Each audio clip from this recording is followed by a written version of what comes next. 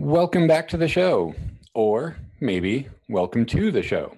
If this is your first time, what happens here is that every week I awake to find my head has been removed and surgically attached to the body of another friend and movie lover. Together, we're given a note containing a theme, sometimes cryptic, sometimes specific. It is then our job to pick a pair of movies that fit that theme, watch, and discuss. This is the Incredible Two-Headed Podcast.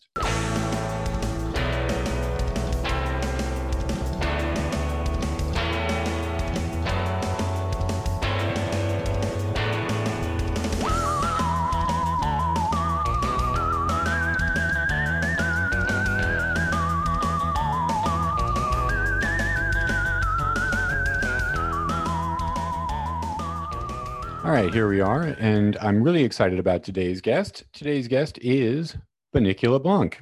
Bunnicula, how's it going? Good. How are you? Thanks for having me. Yeah, we're doing good. We're recording this a bit in advance for anybody that cares. So it's Christmas week, and I'm in here in the room. We're talking a couple of movies, and my partner is out there with the kids, and they're going to be decorating some sugar cookies here to keep them busy while we're doing this. But I guess, yeah, we're getting into the holiday spirit around here. How have you been doing? Definitely snowy here. We just got dumped on today. I don't always miss that. I don't always miss Alaska, but I like our youngest daughter. It's funny to think about it because our oldest daughter was born in Alaska, obviously. Our youngest daughter was born down here. And it's interesting to think that my daughter isn't an Alaskan. And she's seen snow once. We went up to the San Jacinto Mountains, and we saw snow, and she was able to walk around. That was like 2 years ago now, and she just misses it. She's been watching all these Christmas movies and specials, and she just wants to go see snow. There is snow down here in places, but we don't have a way to get to it right now. Yeah, definitely not like Alaska. Well, maybe when everything calms down, you can bring her up for a visit one winter. My dad's been really wanting us to go up there, and he just finished building a house that looks really nice. And we'd love to, but there's a lot of things that are going to have to change before we do that. Yeah, I was actually supposed to be going down to LA for Christmas this year to see my family. I did last year. And so obviously this year it's not happening for me, but yeah. So I was trying to escape the snow for the winter, and your daughter's trying to run towards it. Yeah, well, I kind of miss it too. After 6 years, like there's not a lot of things I miss about Alaska, but I do miss that feeling in the wintertime of like there being snow on the ground. It's really dark, and you're just kind of in the middle of a warm cave in your living room.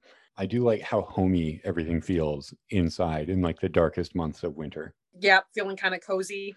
It's kind of nice. Although it is a little bit different. I imagine this year it's starting to get like, seasonal affective disorder is a real thing. And I'm sure this year it's starting to get on people's nerves a lot with the cold and the dark. Yeah. The social isolation is a huge part of it. I usually keep myself very busy during the darker and snowier months. And of course, this year, just being at home, living alone kind of really makes you notice the weather a little bit more. Uh-huh. But luckily with my orchids that I grow, I do have like supplemental lighting. And so it does help me a little bit to spend some time around that. And so, yeah, I don't know. Interesting winter for sure. Well, to speak on that just a minute, or go back a bit, I see the photos that you post of your orchids, and I'm assuming some of them aren't always yours. Some of them you're sharing, but like they're very, I don't know. I like seeing your horticulturist photos, I should say. Oh, thank you. I'm definitely a nerd, and with my orchids, I have over 60 plants right now. I'm glad it's not totally boring. I mean, I get really excited about it, but I know it's like not for everyone. I do share them all the time. I probably overshare my orchids, but it's something I really enjoyed. And I think, originally coming from Hawaii, and my grandmother always had all these beautiful plants. It inspired me when I was younger to start trying to grow them here and creating kind of just like thinking about how to reproduce their climate at home and see what I could do with that. So after years of trial and error, I have a really awesome collection, and I meet with the Orchid Society members about once a month. I mean, of course, now we're on Zoom, just like everything else, but yeah, it's been a really good thing that kind of keeps me grounded. All right. So we have our note in front of us today. And on this note, we have this theme. Today's theme is Zombo Italiano. Kind of a curious little theme. How about we take a quick little break? We'll discuss it. We'll come back and we'll talk about a couple of movies. I'm the watchman of the Buffalora Cemetery. My name's Francesco Della Morte. I don't know how the epidemic started. All I know is that some people, on the 7th night after their death, come back to life.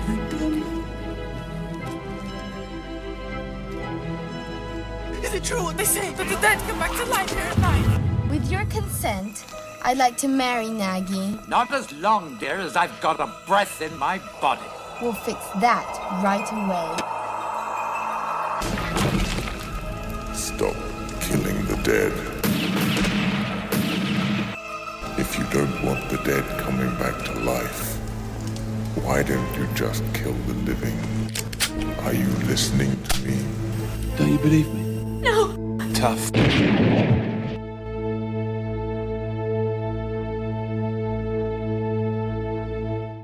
Francesco Della Morte, played by Rupert Everett, is the caretaker at an overcrowded cemetery in a provincial Italian community, where the dead have the inconvenient habit of returning to life after 7 days. Francesco exists in a permanent haze of morbid ennui, complicated by the arrival of a beautiful woman that he finds himself immediately drawn to. Now, there's a lot more to the story than that. In some ways, in others, that pretty much is kind of what the movie is. It's not really a plot-driven movie. It's a lot of incidents and a lot of atmosphere. Now, this one I have not. I would say this is I don't know if I would call this one of my favorite movies. It's a movie I do love. Strangely enough, I've only seen it a handful of times. I'm not sure. Watching it, especially this time, I was like, why am I not watching this movie more? Everything about it really kind of worked for me this time. But how about you? When was the first time that what's your history with this movie? This is your pick. I'm assuming this is one you really like. Yeah, gosh. So this one came out in 1993, and I think I was introduced to it in the late 90s, so probably right before year 2000. I love so many things about it, and to me, it's not because Rupert Everett's in it. I love the story. that is a draw for a lot of people. Like, looking up some reviews on this, everybody seemed to kind of like mention how unclothed Rupert Everett was at a few times. I mean, don't get me wrong. I think he did an amazing job playing Mr. Della Morte, but I really like the whole atmosphere of the film. I think, as you said, it's very visually pleasing. It's got a really good balance of being dark, still kind of romantic, really funny. I don't mind the soundtrack at all, which that's probably going to be a repeat theme here as we go. Usually these Italian horrors, like, I really love the soundtracks to them also. I love the way, the main actress, Anna Falchi, she's very beautiful, but she goes by she doesn't really have a name until I think the final time she appears, but she's kind of in and out of his life in these different situations as a different incarnation of herself, kind of torturing him in a way. So that is kind of this unrequited love, this tragically romantic situation with that. There's also just really great characters in this film, like Mrs. Caramundo, who's always like, engineer. And he's like, I'm not an engineer. I love her character.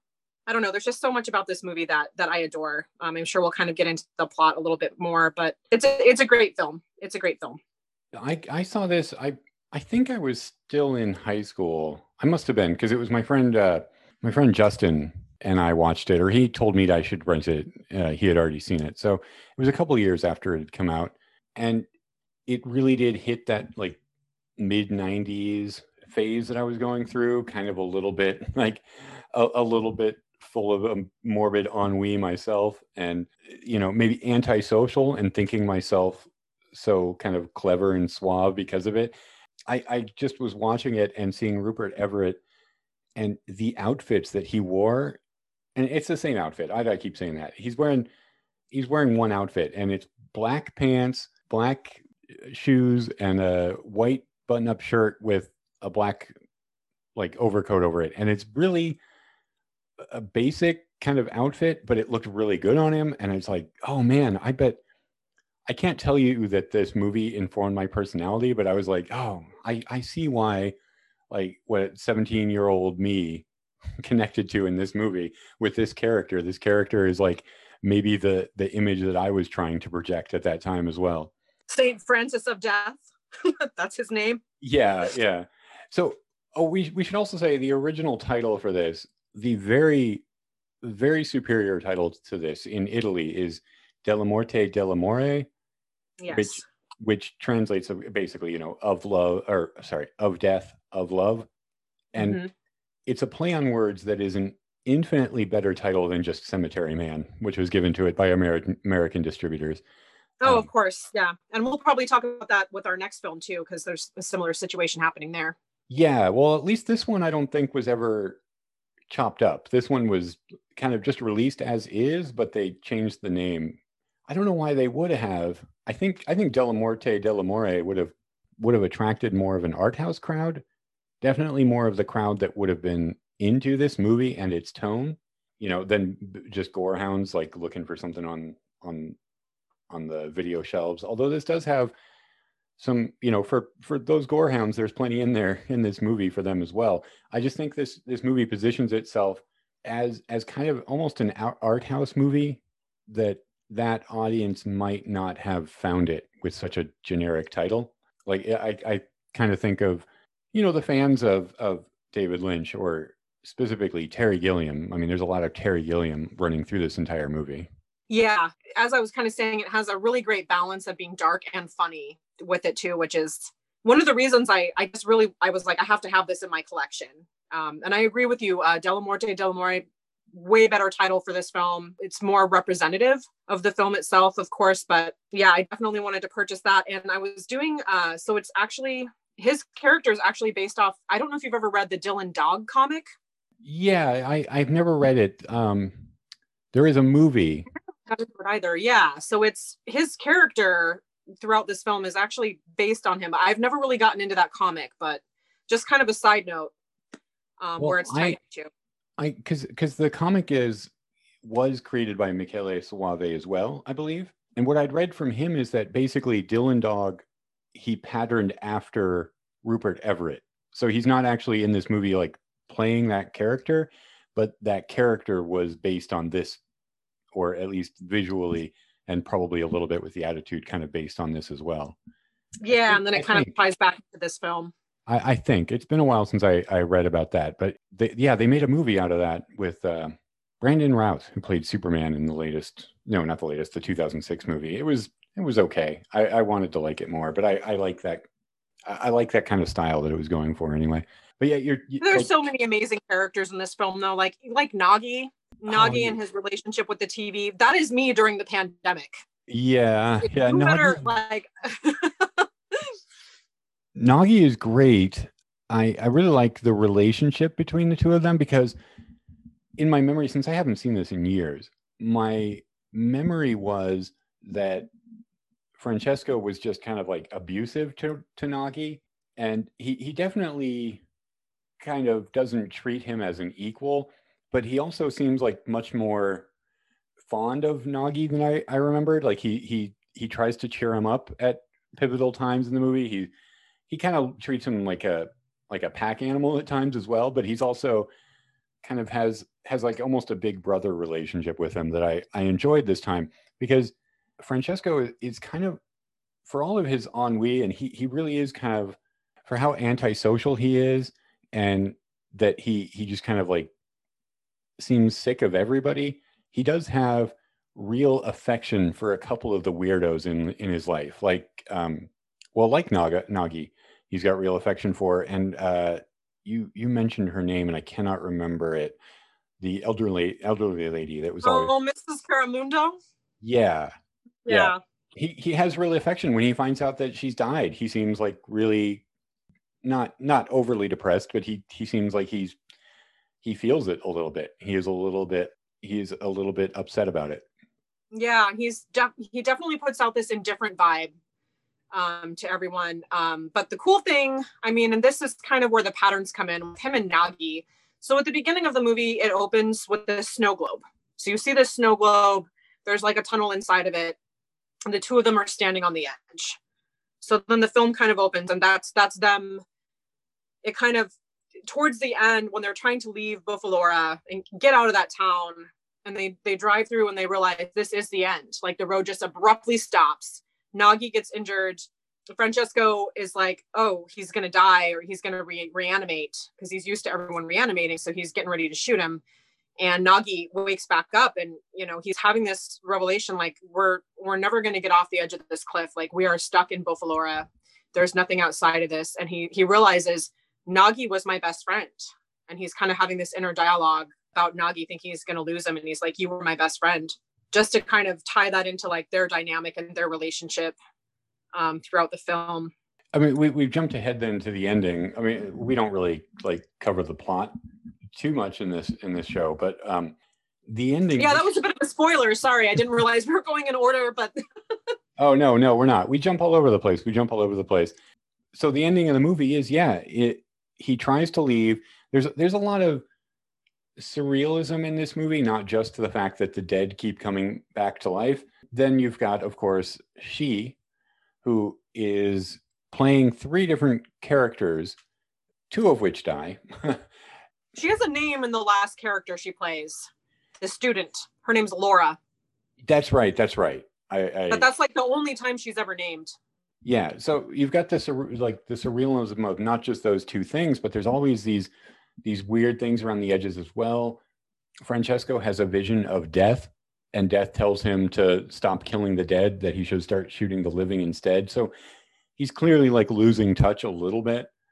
The movie leaves it an open question how much of that stuff is real and how much of it is Francesco being an unreliable narrator, because he's our primary point of view. But towards the end of the movie, you're starting to think like, well, what if this is real?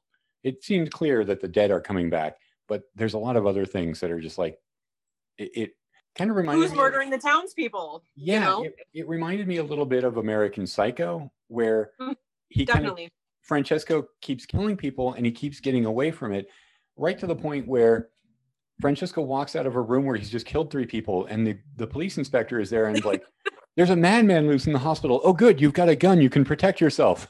And I know. There's so many funny things about this movie where you're just like, what the fuck? Like, yeah, that one's definitely a trip. And then his friend Franco's like confessing to all the murders. Yeah, and he actually goes to visit Franco, and Franco's like, who are you? I don't know you. Yeah, I don't even know you. I really like how they filmed that scene, by the way. Well, first it was just kind of funny because he was just blindly shooting anyone who came in to question why he was there. The doctor comes in and he's like, what's the nun doing on the floor? And he's like, out praying, but he just shot her. Like, but besides that, there's just like some comical things he did in that period. But besides that, when they pan out, you just see the room, and it's kind of just got the dividers that makes a circle around that bed. And then it's just darkness surrounding it, which visually really kind of tied it into the end, where it's like, there's the end of that road. They go through that tunnel and there's nothing out there. The road ends. So I like how they did that. Yeah, they get out there and he's standing there and he's like, I should have known the rest of the world doesn't exist. Because through the entire movie, he's talking about how he's not even talking about how he wants to see the rest of the world. He's just expressing his displeasure, or not just, he's bored with Buffalora. Is that Buffalora. Oh, he's bored with Buffalora. He's bored with killing the zombies. Like, he's so annoyed. It just seems like he's only annoyed by the zombies, not really ever troubled by them. And completely. And like, he's trying to tell the mayor, hey, we've got a problem. Yeah. Like, but he also they're reanimating in the cemetery, and like when the mayor finally bites it and he's like trying to escape, you know, he's like, I'm the mayor, don't tell me. And he's like, get back in your grave immediately. Like, you need to set an example. Yeah. And the mayor's like, no, I'm going over the wall. So he just finally takes him out. But there's I think even a lot of the zombies in this film are adorable. And one of the differences to point out too is like, they can speak. They can, you know, and you don't see that in every zombie film. Some of them seem mindless, but certain ones do just seem like they are themselves, but dead. Like there's the one girl, the mayor's daughter, that dies, and Nagi. Valentina. Yeah, Valentina. Nagi forms a relationship, a very innocent relationship. It could go kind of gross, but instead it's just like he keeps her head, because she's decapitated, in his broken TV set, and she sings to Nagi, and they just seem to be having a great time. But then there's others, like there's the troop of Boy Scouts that also died. Yes, the Boy Scouts on that were a part of the bus wreck, and that was actually part of Valentina's crash too, because she was on the motorcycle with Claudia. Yeah, so the Boy Scouts can't speak, or they don't. Like most of the zombies don't speak. Just the mayor and Valentina, I think, are the ones. And well, the husband, when she comes into his life for the first time, with the first funeral of her husband dies, so she's now a widow, and she's coming in to visit him and grieve. When they finally get at it, like on his grave, which is a super poor choice, you see his face on the picture on the monument like turns into a frown. I love that. And then he like rises and bites her, but before he bites her, he says, "That's life," and he totally takes a chunk out of her neck. So he kind of spoke too. You're right. It happens every once in a while, but there's also just as many, or maybe more, that don't speak. About that scout crash, so they have this big mass funeral for all these scouts, and Claudio and Valentina, and Claudio is just buried under like the melted, scorched wreckage of his motorcycle. Yeah. As they're carrying the coffins, and there's a procession, there's a bunch of living scouts, and they're singing a song about how they shouldn't have gone on that camping trip. And yep. I don't know if I'd ever noticed the lyrics before, but it seems like, oh, then never should I have gone on the Boy Scout picnic. Oh, that's right. Yeah. And and it was interesting that they did that funeral for everyone all at once, because there were so many people involved in those accidents. Yeah, it is very, very odd, but also part of what, like that choice to sing that song is not anywhere close to being a realistic choice. And so that makes me wonder how much of this movie is actually in his head. Maybe not in his head, like he's hallucinating everything, but just like he's seeing all these little things, or he's just adding all these flourishes to reality that aren't really there. Like, is everybody else hearing the song about how they shouldn't have gone on the Boy Scout picnic? Or is that just his narrative? Yeah. And lens. Then there's like the killings when he kills people. Like, how many of those people are dead? Did he actually kill them, or is he like fantasizing about it? Are all of the women that come back actually she, or are they just other women and he's projecting something onto them? And he's putting her face onto them. I've thought about that a little bit, and she always seems to return his feelings like, well, didn't you know I'm already in love with you? But we find out does seem that could also be, again, his narrative too. Yeah, and you're right, because she returns his feelings at least the second time she comes back, when she's the mayor's secretary. But then, because she asks him to marry her. But then the catch with that one, though, which is worth mentioning, is that she could only be in love with an impotent man. Yeah, and that time around, and so he goes through all these lengths to make that happen for himself, and then she's like, "Oh, just kidding, I'm into sex now." There is a rumor in town that Francesco is impotent, and every time he goes into town, there's those punks that he ends up killing later are there, and they just constantly tease him about what a small penis he has and that he can't use it anyway, and that's really weird. And then you find out later he tells Nagi that he made that rumor up himself, because what's the line he said? I thought it was a really nice line where he says like being different is great, and that the farther away the more different you are, the farther away they seem, or something like that. I should have really written it down. So he started this rumor, and that's kind of what brings her to him. That's what he obviously sees her and is immediately back in love, but that's what causes her to return the affections, is that she has heard that he's impotent. And of course he's lying. So he goes to the doctor to try and get himself castrated. And the doctor, that scene is great, because the doctor is like, "I won't do this. I'm not going to do this." And then he's like, "Fine, I'll just give you a shot. I'm not going to cut it off. I'm just going to give you a shot." It'll make it, for about a month, you can be like this. And it's very mad scientist. There's like a lightning storm. He's sweating bullets. Like he's, trying to make this happen for the guy. And then she's like, oh, just kidding, And also I was going to say, the name of the cemetery is Resurrectus Cemetery. Yes. And so it's for those who will rise again, the returners. So I thought that was a cool thing to mention. And also that his hobby is crossing out the names of the dead out of old phone books. Yes, I thought that was because he gets really, really angry at Nagi when Nagi throws the phone book into the fire when they're burning the trash. And yep. He talks about how he's only ever read 2 books in his life. One of them he never finished, and the other is the phone book. And so he crosses out, and he's like, he's mad because Nagi just goes, well, Nagi only says no, but he seems to understand a lot more out of it because his response is, well, so what if we have the new ones? We still keep the old ones. These are classics, because clearly, I mean, he's got the names crossed out of everybody that he's buried.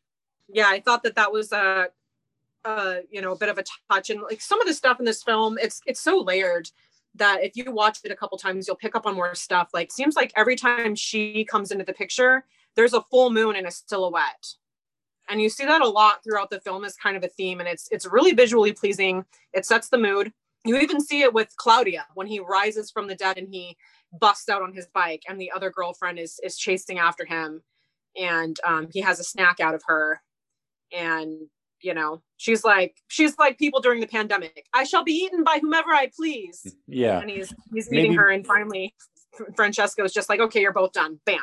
Shoots them both, buries them together. But when she comes into the picture, there tends to be like this full moon. It's like the first time they have sex on her husband's grave and his face totally changes into a giant frown, that part is so funny to me.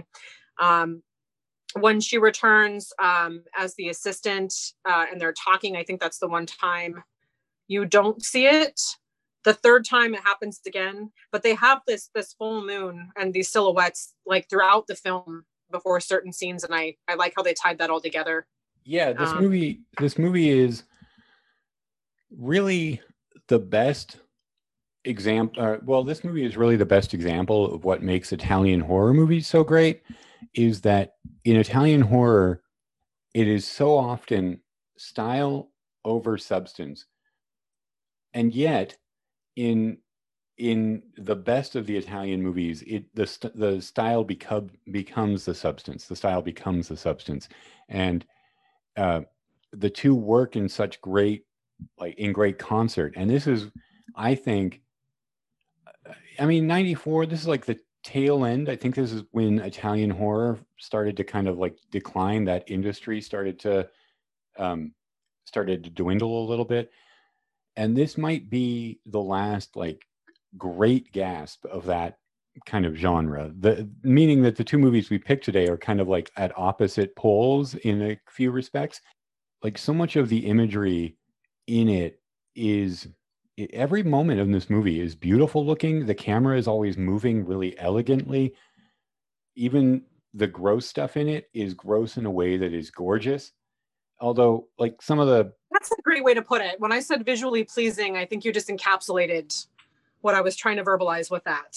The thing I would say is not visually pleasing to me is how much very thick drool there is in this movie. like when Nagi vomits and then like Valentina is in the TV and she has this little spit up like drool thing, and there's something very viscous looking about it all that it shows up in movies around this time. I kind of see there's a lot of movies, I think in the 90s, I kind of remember having this like drool or like not, or just kind of like bile that really grossed me out. And there's just something about the way it looked in movies in the early 90s that I do not like at all. Yeah, I love Valentina and Nagi together. It's such an innocent relationship. Valentina's character reminds me of Veruca Salt. She's very spoiled. She's like, daddy, buy him for me. She sees Nagi as like this novelty. When they first meet, he gets excited. He throws up on her. She falls backwards and Claudia whisks her up on his motorcycle and takes her away. Then after she passes, Nagi just like innocently just like decides to take her head. out of the glass coffin she's in. She's in this gorgeous glass coffin. And what's with the mayor like trying to get sympathy photos with his dead daughter? Like that's another what the fuck. Because he's like trying to campaign and his daughter just passed. So he's like, oh, let's dig her up so I can get some sympathy photos with her. Yeah, but for me, I've lost someone. It's like, what the hell? Like, it's another one of those what the fuck moments in the movie. And he finally hears her speaking. He's like, where's her head? And he goes and finds her. And of course, he's like, no, you're not going to marry Nagi. I'm not going to stand for this. And she's gone. She's kind of going sour. So yeah, she's starting to smell. She's got the dribble. And he's just saying, not as long as there's a breath in my body, are you going to marry Nagi? And so she just kind of flies out of the TV with mouth open, more spittle, and just latches onto his neck and takes him out. And it's funny to me because the same promotional photographers that were going to shoot him for his campaign, they like awkwardly come in there with the investigator and the dead bodies. And they're still like, they started taking photos. They're like, okay. So they're awkwardly still taking these campaign photos. Like he's dead, she's dead, like, because he wanted these sympathy photos. So I thought that was a what the fuck and super funny moment. Yeah, it was very funny. And another example of the style and the substance coming together, because there's a shot as her head flies at her father to like take a chunk out of his neck, where the camera is inside Valentina's mouth filming out. And you think like they've had to make an oversized jaw, tongue, and teeth to put around the camera to get this one shot. And the shot is 1, maybe 2 seconds long.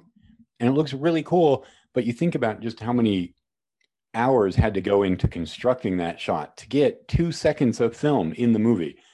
And this movie is full of that all the way through. Everything in it looks really great and so inventive. And like when death shows up and it's like that tall, I guess, puppet, like there's probably somebody inside of it, but there's still puppety the way it's moving. It looks amazing. It's so cool looking. And another thing I really like about it, I mean, even down to like some of the tackier details where the little wisps or the blue flame spirits, they're hovering over them while they're going at in the cemetery. And you can see the strings that are like holding them in the air, right? Yeah, like they're actually, it looks kind of like they're on wires, like stiff wires that are just being waved in front of the camera. I still like that better than the computer generated graphics of today. So that's like another thing I really appreciate about this movie is a lot of it is in physical form. It's not computer generated. So even some of the effects where you're like, it's cheesy in an adorable way, but you're seeing them on strings, these fool's flames, dancing around them in the graveyard. And it's I don't know, it adds another level to me of just some things I appreciate, just some details I appreciate in that film. Yeah, the handmade aspect of this movie is terrific because just a couple of years later, a lot of this stuff would have been done with CGI. But 93 in Italy, like it hadn't quite caught on the way that it was starting to in America. I imagine an American version of this movie, they would have been very early CGI. And yet, man, you're right. You can see the strings there, but the handmade nature of it really is appealing. That this is like, I mean, I don't want to go overboard in praise of this movie, which I do love, but I don't want to just sound like I'm being hyperbolic. But the look of the movie is great. Like it is kind of a platonic ideal of just how, I don't know, how I guess style and substance can merge is what I keep saying. And I keep bringing up Terry Gilliam as well. Like there's the camera movements and everything can seem a lot like, I mean, think of something from Brazil or Fisher King, or like the way that the fantastical elements intrude on the quote unquote reality of the movie. Yeah, there's just this balance going on with all these aspects of the film that this one really does tug at my heartstrings. And I don't know, that's one reason I chose this one. I just thought, and this is also, with the Resurrected Cemetery, for those who will rise again. And they're just coming out of this area here, so that it's a little bit different than some of the other zombie films where it's a pandemic or an epidemic and there are people who are infecting each other by biting them. And, it spreads and spreads. This is like, they're confined to this cemetery. If you're buried there within 7 days, you will rise again. It also doesn't matter if they already have a head wound, because I think he shoots the first time around when she reanimates, he shoots her in the ossuary that she was so fond of. He shoots her in the head through the scarf, which, like, when they had their first kiss, they were kissing through this fabric because she still wanted to remain loyal to her first husband. So when he first shoots her in the head, there's that fabric between them again. Yeah. So, and then she comes back again. So even though she's been shot in the head, which in your typical zombie situation, they're going to be done after that, she still comes back because he buries her. So she comes back a second time. So I meant to go back and look at it because I thought he had shot her in the head as well. And yet he's kind of talking when she comes back the second time. He's kind of like really distraught, and he's talking mostly to himself, but I think Nagi is there. And he's saying that the first time that she came back, she hadn't actually been dead. The doctor made a mistake and she had just passed out. And so when she woke up, she was still alive and he shot her. But he said, I shot her with my eyes closed, so I didn't hit her in the head like I needed to. But I thought it showed her get hit and then she collapsed backwards. That's what I thought too. But yeah, maybe he just shot and it like glanced off, like it killed her, but it didn't do the brain damage that it needs to do. I don't know how that. Oh, and then he buries her. Maybe even then she wasn't dead and she suffocated under the dirt. I mean, yeah, it's just like they'll just, they'll come back once they're buried in that ground. And so I kind of like that take on it as well, because it's a little bit different than a lot of the other, like the Romero films that you see, for instance. The method of spread, the method of infection, the method of contracting or turning into a zombie happens a little bit differently. Because he does say specifically that being bitten can't change you, because he gets bitten and Nagi she bites him. He's fine. He's like, and Nagi is sitting there like with the sharpened shovel at him, like he's just waiting for a chance to hit him over the head. And he yells at him like, being bitten doesn't change you, that. So in that sense, it's very much different than a lot of the other films that we see where a bite eventually kills you and you turn. And this is just, well, if you're buried in that cemetery, you're going to come back. And he starts installing the barbed wire because the mayors won't listen to him. Mayor 1, Mayor 2, neither one. They're just like, yeah, we don't really, we want you to sign this waiver because we don't really want to get into this with anyone. We don't want our town to be laughingstock. So, but he's installing this barbed wire so that people can't get out. Yeah. As the second mayor rolls up, and he's wanting him to sign that waiver so that they don't have to look into it any further. They just don't really want the information out there. There is a mirror there in that he is keeping people in the cemetery, and that his life's work, basically, that's what he does. He buries people and then he kills them again and buries them again. And he's keeping everybody inside this area, inside this cemetery, which is kind of the mirror of him when he decides to finally get out, that he can't. The movie ends with that image of the snow globe. They're not like in a snow globe literally, but there is an end to the road. The road just leads out to nowhere and drops away, and there's a big cliff, or you don't even see what's underneath it. You just see off in the distance there's a lake. And one thing that I'm curious about is, clearly visible in the distance there is a road and another town past that broken road that they're sitting on. And it did make, but they have no access to it. They don't. They could walk back to the end of the tunnel and like climb down, but you're right. That's ridiculous. But I'm wondering if that was left there intentionally, or if they just couldn't get a shot that didn't show.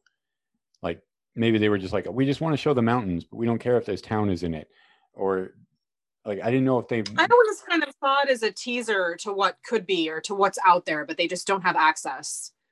Like, what do you want about if they would have turned around and they would have found another way down into that ravine, that they would have come into some other block where it's just like, now they're just in darkness or something. Like there's just the road ends there for them, but they kind of get this glimpse of like what could be outside. Like they're so excited on the road towards that tunnel. He like throws the key away, throws it out the window to the cemetery.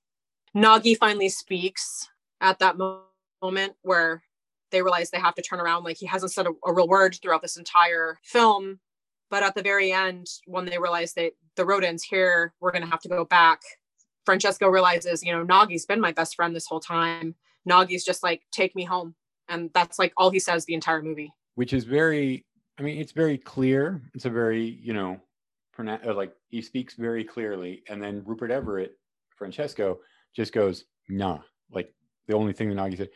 But that's another thing, like how much of this is in his mind, because Francesco has been reacting to Nagi as if he has been speaking entire sentences every time he says nah. And then at the end, are we seeing more of what, like, I don't know. There's so many questions I have about this. Now I feel like I'm just like really going off on a limb. But are we seeing, like, has Nagi been speaking the entire time? And yet Rupert Everett just kind of has this thing where he's been like, well, he's an imbecile and I'm interpreting what he's trying to say, or what? Like, or maybe I'm trying to be too literal about a movie that clearly at the end of this movie, it is abstract and metaphorical. And I maybe shouldn't be trying to dig too much into exactly what it means or what it would literally mean. I don't know. You could always take a break, not watch it for a while, and keep some of that in your mind and then watch it again and see. Like, I've seen this movie a million times, but knowing I was going to be discussing it on a podcast, obviously I'm going to be taking some notes of things I want to mention. And I noticed patterns and things that I hadn't before. So that's a really good, if you're trying to see if there's like a different take or just different aspect on that, maybe just rewatching after a little bit and seeing what you think about that, because this definitely does have a lot of twists and turns, and it's kind of a mind fuck, like him and Franco, with the murders and how much of this is in his head. He's talking to death. He's seeing death in the cemetery rise out of rubble in this burn pile that they have going. Is she really looking like that every time, or is she a different incarnation and he's just putting words in her mouth and a face on her that he recognizes? That would be an interesting thing to kind of come back to. I don't know. There's a lot of great characters in this movie, and I think that there's some depth to be found there with all of them. Yeah, definitely one that I will not be waiting years again to watch like I did this time. Like I said, I watched it and I was like, oh man, I can't believe I waited so long to see this again. This movie is great. And I've actually watched a few Michele Soavi films recently. I don't know if you've seen anything else that he directed. I think the big ones are Stage Fright and The Convent. Or no, not The Convent, The Church, which was like Demons 3 is what it was called elsewhere. Yeah, Stage Fright, I've seen that one. I want to say I've seen Demons 3, but that was in another series of 3, right? Just like the zombie series, which we'll probably talk about with Fulci. Demons is one of those series where there's one movie and an official sequel to Demons. And then there's like half a dozen other movies that are calling themselves Demons sequels elsewhere, but they're completely unrelated. Like, I think The Church was going to be a Demons sequel, and then they decided to not make it. They did something else, but it still got called Demons 3 elsewhere. But this is, of the movies I've seen, he definitely, they're worth watching. They're good. He definitely has a good eye and a good sense of humor. There's more of his movies I haven't seen, but this is, for my money, his masterpiece. Yeah, I really love this one. I think it wasn't that easy to find on DVD at first. It took me a while.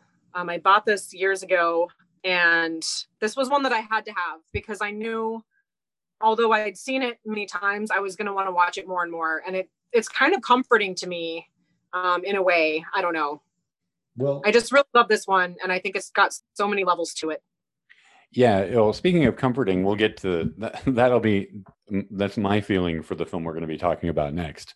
But I can definitely see that for this. There was something very pleasing and comforting in this movie, even though a lot of it was kind of meant to be disturbing. It was still in a way that I really enjoyed watching, or I found pleasure in watching. So I kept saying Gilliam-esque, or talking about Terry Gilliam. I did not know until I was doing a little bit of research before recording that Michele Soavi actually did work as second unit director on a couple of Terry Gilliam films. He was second unit director on The Adventures of Baron Munchausen. Yes, I love that. And then 20 years later, he was the second unit director on The Brothers Grimm. That makes sense because there's some influence there for sure. Yeah, and in the middle, in the late 90s, Michele Soavi retired from the film industry. His son was terminally ill, and he retired for a few years to care for him. And he's done a couple of things since. He's worked a lot in Italian television since the early 2000s. He's done a couple of movies, but I didn't recognize them. I hadn't heard of them. So I might check those out. But he had been talking a few years ago about doing a sequel to Cemetery Man. And I'm not sure I need one, but he seemed very excited about it, but that's never materialized. Oh yeah. That's one of those things where I'd probably be like super hesitant. I'd be like, oh man, I guess I'll go see it. But I'd be like, don't mess with the original. Well, I don't know. And I'm sure that it would be more computer generated stuff by now. I mean, unless he's stuck with the old ways. So that always kind of ruins things for me a little bit. No, definitely. But I'm not even sure what they would do or where they would go with it. Because this guy's story seems to be, I mean, we have questions, but it seems to be wrapped up. Yeah. I mean, the only thing I could see is that they go back to the cemetery and maybe she probably returns again. I don't know. Maybe they either find a way out or like, he's been trying to get politics involved. He's been trying to draw people's attention to what's been happening in that cemetery. So maybe something like that happens, or he gets found out for the murders, or that's explained. But I think you're right in that at the end of this film, it really does seem final. Do you have anything more that you've got in your notes? Anything more you want to say about Cemetery Man? I think we've pretty much talked about everything, and just, I really, really love a lot of these characters and how they interact together. And it's a great movie. Definitely recommend it to anyone who is into zombie flicks and dark comedy. Definitely identify with Mrs. Caramundo too. I feel like when the pandemic is over and I can't really interact with people properly, I've become super socially awkward, like even more so. I'll be like, engineer, like just calling everyone engineer. It's going to end up being my character when all this is over.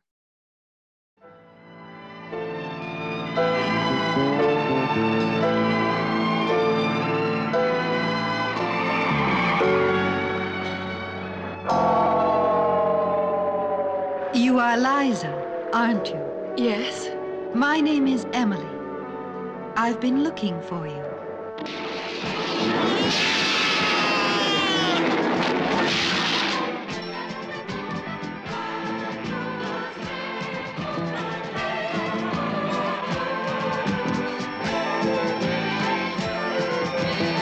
Go back to where you came from and hurry.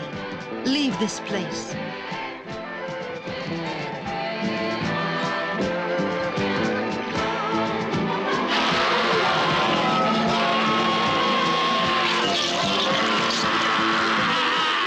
"60 years ago, everybody in this hotel disappeared.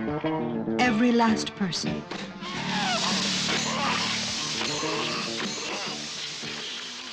Considered by many to be Lucio Fulci's masterpiece, The Beyond follows Liza, Katrina McCall, as she renovates a dilapidated hotel she has recently inherited. Strange occurrences and mysterious deaths plague her efforts, however, and it turns out the hotel has been built upon one of the 7 gateways to hell. Now, The Beyond is my pick today, and it is absolutely one of my favorite movies, although with the caveat that I know it is quite awful. But I enjoy the hell out of this movie. I have seen this movie maybe more than just about anything else. I think there's a couple others ahead of it still, but no, I'm very familiar. I watch this movie all the time, and yet there's so much about this movie I don't understand. I cannot explain why things happen in this movie. To say it is surreal is maybe giving it more benefit or more of a benefit of the doubt than it needs.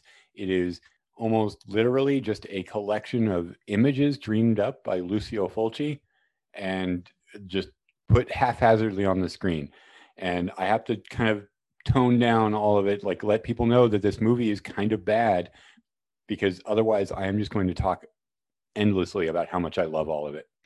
So I saw this movie I've got a big story. I can get into it in a minute about the first time I saw this movie. But how about you? Do you have any particular history with this one?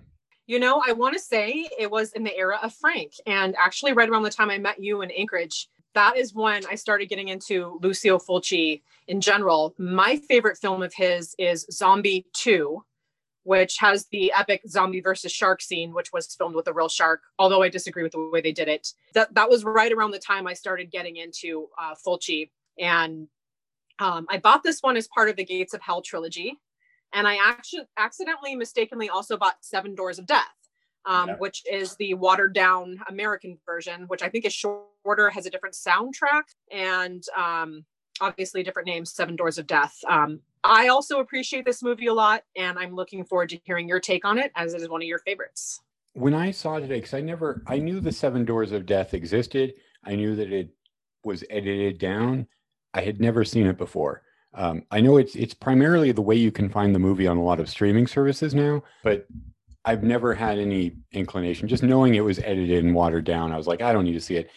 But today, when I learned that it had a new soundtrack, I almost lost my mind. I was like, what the hell? Who would ever want to do that? Because The Beyond has one of my favorite soundtracks of all time, too.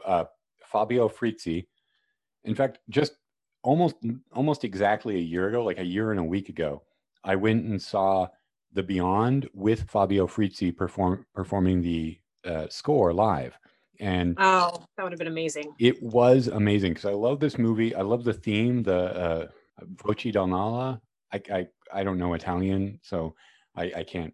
My pronunciation on that is very bad. But it was a great score, and it was great seeing it because he performs it live with a band instead of with the traditional instrument. Traditional isn't the right word for the soundtrack, but the instrumentation that the movie has is a bit different, and it was interesting seeing it like much more powerful with that music performed live.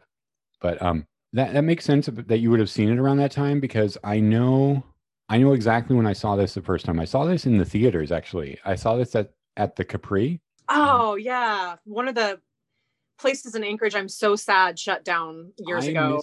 I miss it more every day. I really do. I only saw like a handful of movies there in high school and college, and it closed in 2000. For people who are listening that aren't from Alaska, it was an ex-porn theater that by the 90s had kind of converted to mostly art house and second run stuff. It was tiny. It was in a strip mall. It was one screen, and I think it fit maybe like 100 people in it. Do you think that's about right? Maybe about.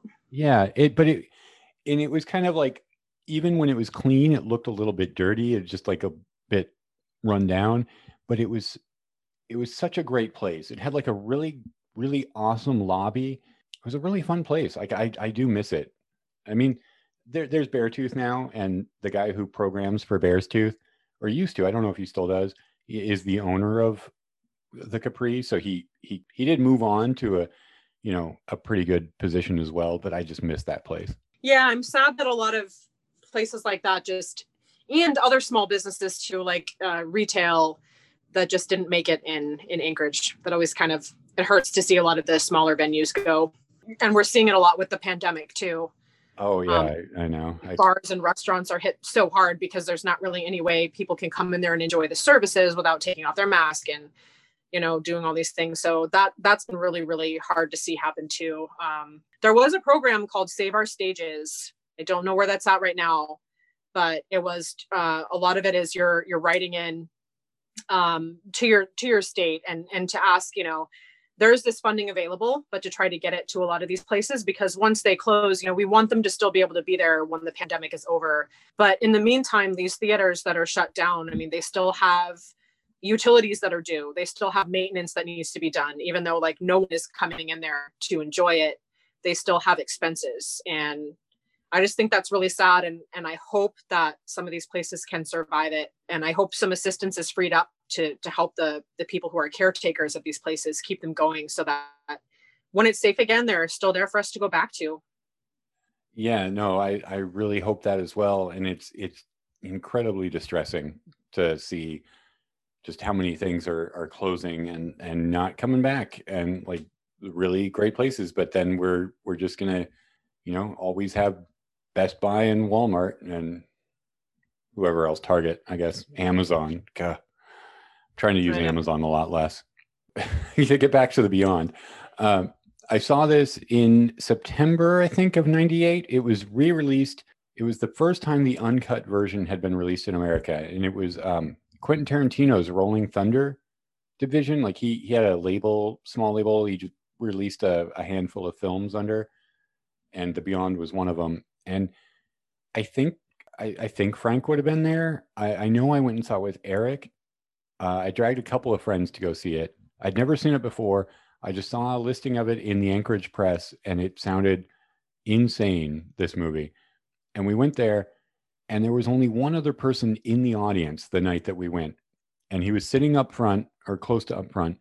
He actually got up and complained. And we went and spoke to the guy at the Capri. And he said, yeah, that guy complained about you, because we were laughing too much during this movie. And it was definitely a movie. Like, we weren't MST3King it. We weren't like cracking jokes and yelling them in the theater. We were just laughing because the movie is so ridiculous. It has ridiculous dialogue. Things happen randomly for no reason. The acting, like all Italian films, it's kind of been redubbed. They primarily, like a lot during this period, they would shoot without sound and then just ADR everything later. So the dialogue is terrible and is performed kind of awkwardly as well. And we were just laughing. It was so silly. And then what happened with my evolution with this movie is when it came out on DVD a few years later, I bought it and invited all of my friends to come over to my apartment and watch it. And a few of them came over and we watched it, and we did the same thing where we just laughed our way through it. And then the next night, a couple of other friends came over that hadn't seen the movie. And I was like, I'm going to watch it again if you want to. And we watched it. Same thing.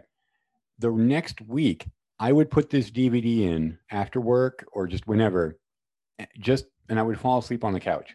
I would just lay down on the couch like I'm going to bed, and I'd put this DVD in, and it would be kind of like my pre-sleep hypnosis. I would just like zone out and drift off to this movie, and it's a very hypnotic score. After doing this for 6 times, the movie actually started to scare me, which is maybe an embarrassing thing to say, but there's a couple of moments in the movie where I was very unnerved. And I'll tell you specifically, the one that did it for me is the scene when Emily is at the hotel talking to Liza, and she immediately is like, who's here? There's somebody here. I feel a presence. And she runs out. And Liza closes her eyes and plays that scene, like just remembers that scene. And you just see a shot of Emily and her seeing eye dog, because Emily's blind, running out of the hotel, and there's no sound. And then another shot of another pair of footprints kind of rushing forward in these very short steps. And that sound is very clear and very echoey, though. And I don't know what it was about it, but that scene really scared me. Like, after watching this movie for 6 times or whatever, just in my apartment at 1 a.m, alone and laying on the couch. I don't know what it was about it, but this movie has just constantly been like, I go back to this movie all the time, and I'm always I'm not saying it scares me now, but it's just like I'm always finding stuff in it that I love. Sorry, I just kind of like went on and on there for a bit, but no, I love hearing your take on it. And I'm actually kind of surprised that for you, this was a comforting film. So that is a, kind of, because Cemetery Man was very comforting to me, and that one is more campy and lighthearted. This one is in a very unintentional way, I feel, with this Lucio Fulci film, but it is so ridiculous. And one of the things I love about it is, as in all of his films, there's a lot of eye trauma, for one, like the eye splintering, there's a lot of eye trauma, and everything is so over dramatized with these, like the tarantulas, when they're coming in the library, like when he's looking for the blueprints and the blueprints fade away. And these tarantulas are climbing on this guy, and they're so loud. And I'm like, dude, I have never had a neighbor that has had like pet tarantulas that I've had to be like, can you please tell them to keep it down? Like, they're not really what I consider a loud animal, but the way that he has them coming at him, just that's one aspect of Fulci films that I just really enjoy. Like with his film, The Black Cat, same thing. Just really, really over dramatized, really drawn out, focusing like if there's acid eating faces, which happens a couple times in this film. So much acid in this movie. So much acid in this movie. And with the epic soundtrack of Fabio Frizzi in the background with that, and it just intensifies. That's kind of a theme in a lot of Fulci's films that I really like. For me, that's not comforting, but it's enjoyable. Well, I will tell you right now that it was almost entirely the soundtrack that got it to me, because I loved the soundtrack so much and I didn't own it at the time. And so to hear the music, I would just put the DVD in. And also because at this time, it was comforting in a way that it was just like, this movie is ridiculous. I am watching it and I am having the remembered fun of hanging out with my friends and just laughing at all of this ridiculous stuff. And so, you know, I'm just at my house and I'm like, I'm going to put this in because it was such a good time that it kind of slowly became comforting to me. And maybe not, I don't know if I would say comforting. I guess I would, because it was kind of like helping me get to sleep, but it was just like, it was very hypnotic in a way, because this movie is very dreamlike in a way that a lot of movies that you could call dreamlike aren't dreamlike, because this is a lot of things that have kind of the tiniest thread of connectivity between scenes, where it is almost literally just this happens, this happens, this happens, this happens. It's all unconnected, but there's a through line, a little tiny through line, like in your dream, where it's always a jumble of disconnected scenes that your consciousness is still, your subconscious is still like connecting. You're in the middle of the dream. It doesn't feel like it's all disconnected. It makes sense to you, but then when you step back and you're like, well, that didn't make sense at all. That's kind of what this movie is like. Very much so. I don't know if we want to say anything about the ending yet. It's very relative to that. So if we want to, we're jumping all over the place. It's okay. So definitely at the end and this is where you see the most actual zombies that are kind of coming at you. I feel like for most of this film, a lot of the zombies that you see are more in a spiritual sense. Like they still have a character tied to them that has intent with that person. They're not after your flesh. Specifically, it's Schweig, the artist that was originally killed there, which his sacrifice is purportedly what opened up the portal to one of the 7 gateways to hell. So you have him reappearing throughout, and obviously he's the oldest one, because it's like 1927 Louisiana, right, is where it opens. Correct. That's another reason I kind of have, I do like this film a lot too, is because Louisiana has always held a place in my heart. My grandparents still have some land out there, and I was actually married. I say it's a former life, but when I was married in Louisiana, in New Orleans. And so I've always had kind of an affinity for that place. And so I really like the setting for this as well, even though it's an Italian film. It is actually set in Louisiana. And as far as like the dreamlike states and kind of tying everything back, I think I got off track there for a second. But you see these kind of spiritual zombies in a way. There's not very many of them when the movie's first getting going. There's mysterious deaths happening. The plumber, Joe, is working downstairs in the basement, and obviously he succumbs. I thought it was odd that the wife went to the morgue and was cutting the back of his clothes like a funeral director would to dress him on site, because usually that's something a funeral director would do. And that's like the morgue. That's like where they're identifying the cause of death. So she's already bringing the clothes in to dress him, and she's doing it herself. Yeah. And leaving the daughter out in the hallway. There's not a lot of realism to this movie. Yeah. So there's just like some things with that. Once they finally come back to the hospital more towards the end, where the doctor is just like, hey, I'm a man of science. I don't believe in this portal to hell shit. He reads the book, the Avon book. And he's like, there's got to be an explanation. Let's go back to the hospital. Well, that is when you really see the dead take over, and you see like these hordes of zombies that are coming for you. And then they get separated. When they finally rejoin, they leave the door to the morgue downstairs in the hospital. And where are they? They're back at the hotel. They're back at the basement to the hotel, which then leads them. They finally go to the end of that and it leads them. I mean, that's how it ends when they actually are in hell. And of course, their eyes are now white. They've been to the beyond. They've been to hell. So there's a lot of dreamlike states to that, because if they're supposed to be in this hospital right now with this purpose to get some information, and what actually ends up happening is they go through one door, they're right back where they started. So that, just to tie it into that dreamlike state, that was probably a little bit of a babble, but maybe you know what I'm trying to say. No, I do know what you're trying to say. And that ending, I mean, it's a great ending, and it really, without that ending, so much of this movie could, for me, have just been, it would have, I don't think it would have maybe surpassed the let's laugh at the silliness of this movie phase that I had with it, because the ending really ties that together. Whatever narrative threads might be in the movie, it kind of ties them together in a way that retroactively kind of lends power to the rest of the film once you know where it's going.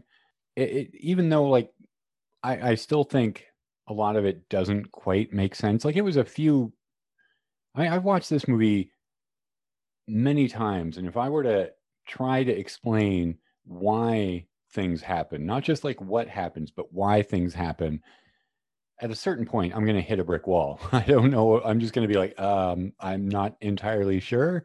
It was just Lucio Fulci had the idea. Like, why does, when the guy goes to get the plans for the hotel, to the blueprints, why do they disappear? What is being hidden? That, because he looks at the blueprints and is like, oh my God. And then, everything, they fade away. Then he falls off a ladder. But it's also like, why did he just fall? Like, it didn't even make sense that he fell. Like, nothing scared him. He was just like, oh shit, vertigo, and just like collapses and dies. So then, and like, I just don't understand why they fade away from the blueprints. And that's the scene with the spiders, because the noisy tarantulas, the tarantula, the loudest, fakest spiders you're ever going to see. There's a couple of real ones for some close-ups, but my God, they're plastic spiders without any articulation, and they're just being. I love it. And they don't like bite; they chew on his face. They, like, this is another eye trauma scene, because they I know. They pull his eyes out, and you can see the glue and the makeup, and it's not realistic, but it's also, I still prefer it over to computer generated graphics, though. I definitely. Still prefer that. I like the effects in this movie, even though they're very cheap. I will say I don't like the look of a lot of the zombies, particularly the plumber when he comes back, and he's just like, it looks like he's just wearing a plaster mask with hair taped on it. I don't like that kind of like bulgy look that a lot of Italian zombie movies have, like almost like wet plaster, I think. Yeah, I hear what you're saying. And also, he had just been to the morgue, so he had already had, I mean, you can see what they did to him too, so he's a little bit altered already. Yeah, and that's fine. I just meant like around the face thing, really. I don't quite like, but it's kind of the mark of Lucio Fulci, is that Lucio Fulci never met a special effect that looked too cheap to film in loving close-up and bright lighting. Like, I think of Don't Torture a Duckling. Did you ever see that one? I don't know that I have. Okay. Did it have another name? Don't Torture Donald Duck, but I don't think it's ever been known by that here. Okay. So there's a scene where a guy is like chased off of, or he falls off of a cliff, and he hits his face on like almost every rock on the way down. It's little more than like a department store mannequin that they put makeup on. It looks so fake, but they show it so many times. And that is what I think of when I think of Fulci, is because he doesn't care how cheap or how fake the effect is going to look. He is going to just like show you as much of that as you can take. Yeah, I actually always really appreciated his special effects. Like, I'm going to go back to Zombie 2 again, because it's a really good example. There's the ridiculous zombie versus shark scene. And once they get to the island and there's a lot of undead, a lot of them are very aged. because some of them actually climb up from the grave as well. And in that, there's a lot of maggots and a lot of just like aging decay. And I really like what he did with that too. And of course, in that movie, there's tons more eye trauma. Yeah, that's a staple. A lot of screaming on the way to the eye trauma, where it's just like, don't be so dramatic, lady. It's just a splinter, God. And then her eye is just like completely, the viscous fluid coming out is pretty disgusting. But I really actually like I enjoy his special effects on all levels. No, I'm not disparaging it. Like the eye trauma stuff, that is a staple of Italian horror films. Like if you want to watch an Italian horror movie, you've got to be ready for somebody's eyes are going to be gouged or poked, or a splinter is going to go into them, or like in the case of opera, the needles underneath the eyelids. I do like his effects. Like a lot of me here is just trying to kind of like temper expectations for how much I just want to gush about this movie, that I want people listening that may not have seen it to know I like to maybe not expect a masterwork, even though I think it is that it's not really going to conform to what you expect. Like some of the effects look very cheap. And then you have other effects like when Schweik is crucified in the beginning and the nails go into his arm.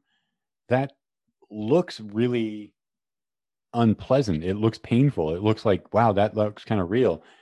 Or the shot when Joe's daughter, I can't remember if she's given a name. Red-haired Jill. When she is shot, so like she hears her mother screaming after like going in to put the burial suit on Joe. And the acid just like randomly ends up on her. Like nothing really happens. She's just like screams and then she's on the ground and now the acid's just like, oh. Yeah. And that I think is kind of a cool effect because they used real sulfuric acid on a fake head made of wax and clay, which made it look like it was actually like smearing and melting as the acid was falling on it. And I love how the music just like picks up as they're focusing in on this. And it's not like you just see that and just recognize, okay, someone's face is being eaten with acid. It really focuses in on it. And then this pool of foamy blood and tissue.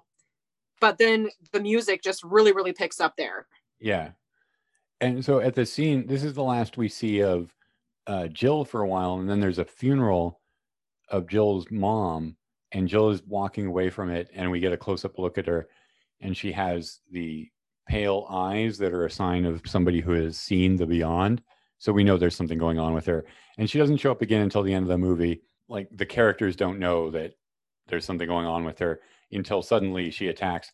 And David Warbeck, the actor's name, the doctor, David Warbeck shoots her. And that shot of her getting shot in the head,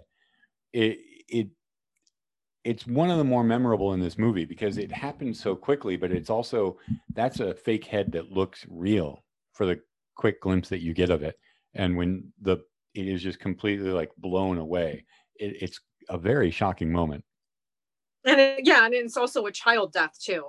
Yes. So throw on that, and that one was pretty graphic. And I remember thinking something was going to be up because Emily still tried to help.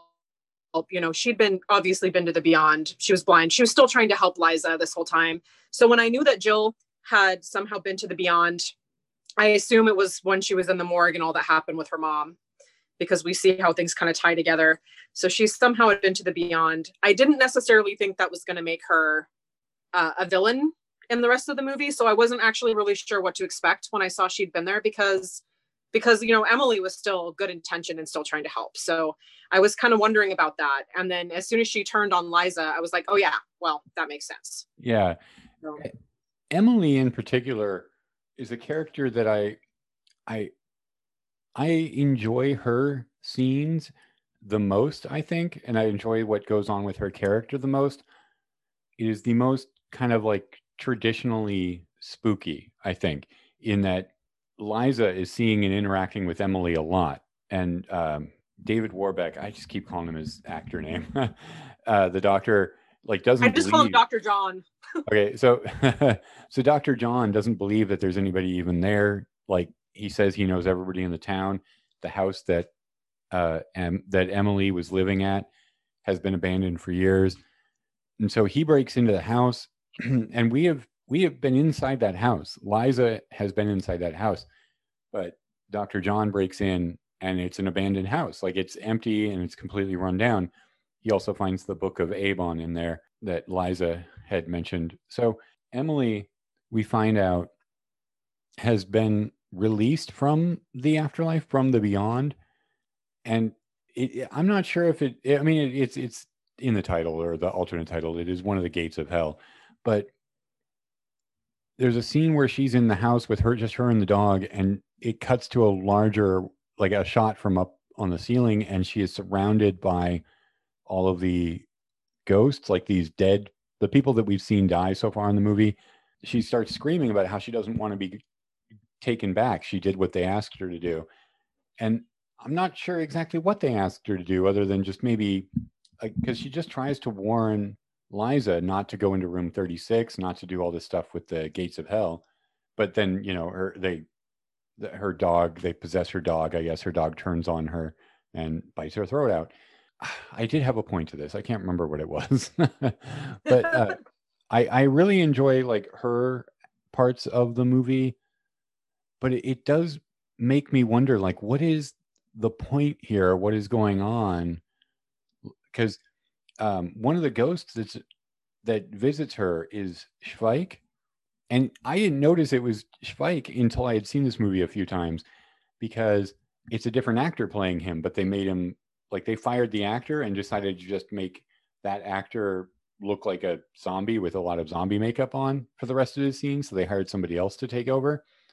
And I didn't realize for a while that was supposed to be the same guy. But what is, like, his sacrifice opens the gate to hell, and he had been trying to keep it closed. And I'm not sure what his goal is. I'm not sure if there is a goal. It's just a bunch of like kind of spooky stuff. Like, they're, I guess, trying to just spread hell on earth, I guess. That was kind of what I gathered from it.